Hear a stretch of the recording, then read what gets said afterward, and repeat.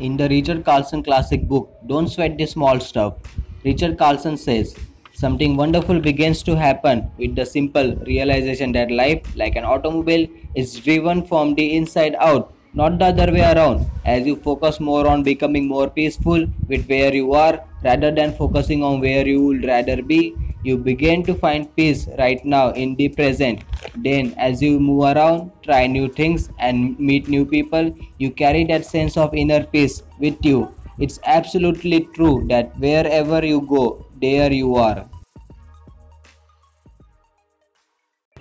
Carlson speaks about a man who asks him what the people are like in California. Carlson replied, "What are the people like in your home state?" The man said, "They are selfish and greedy."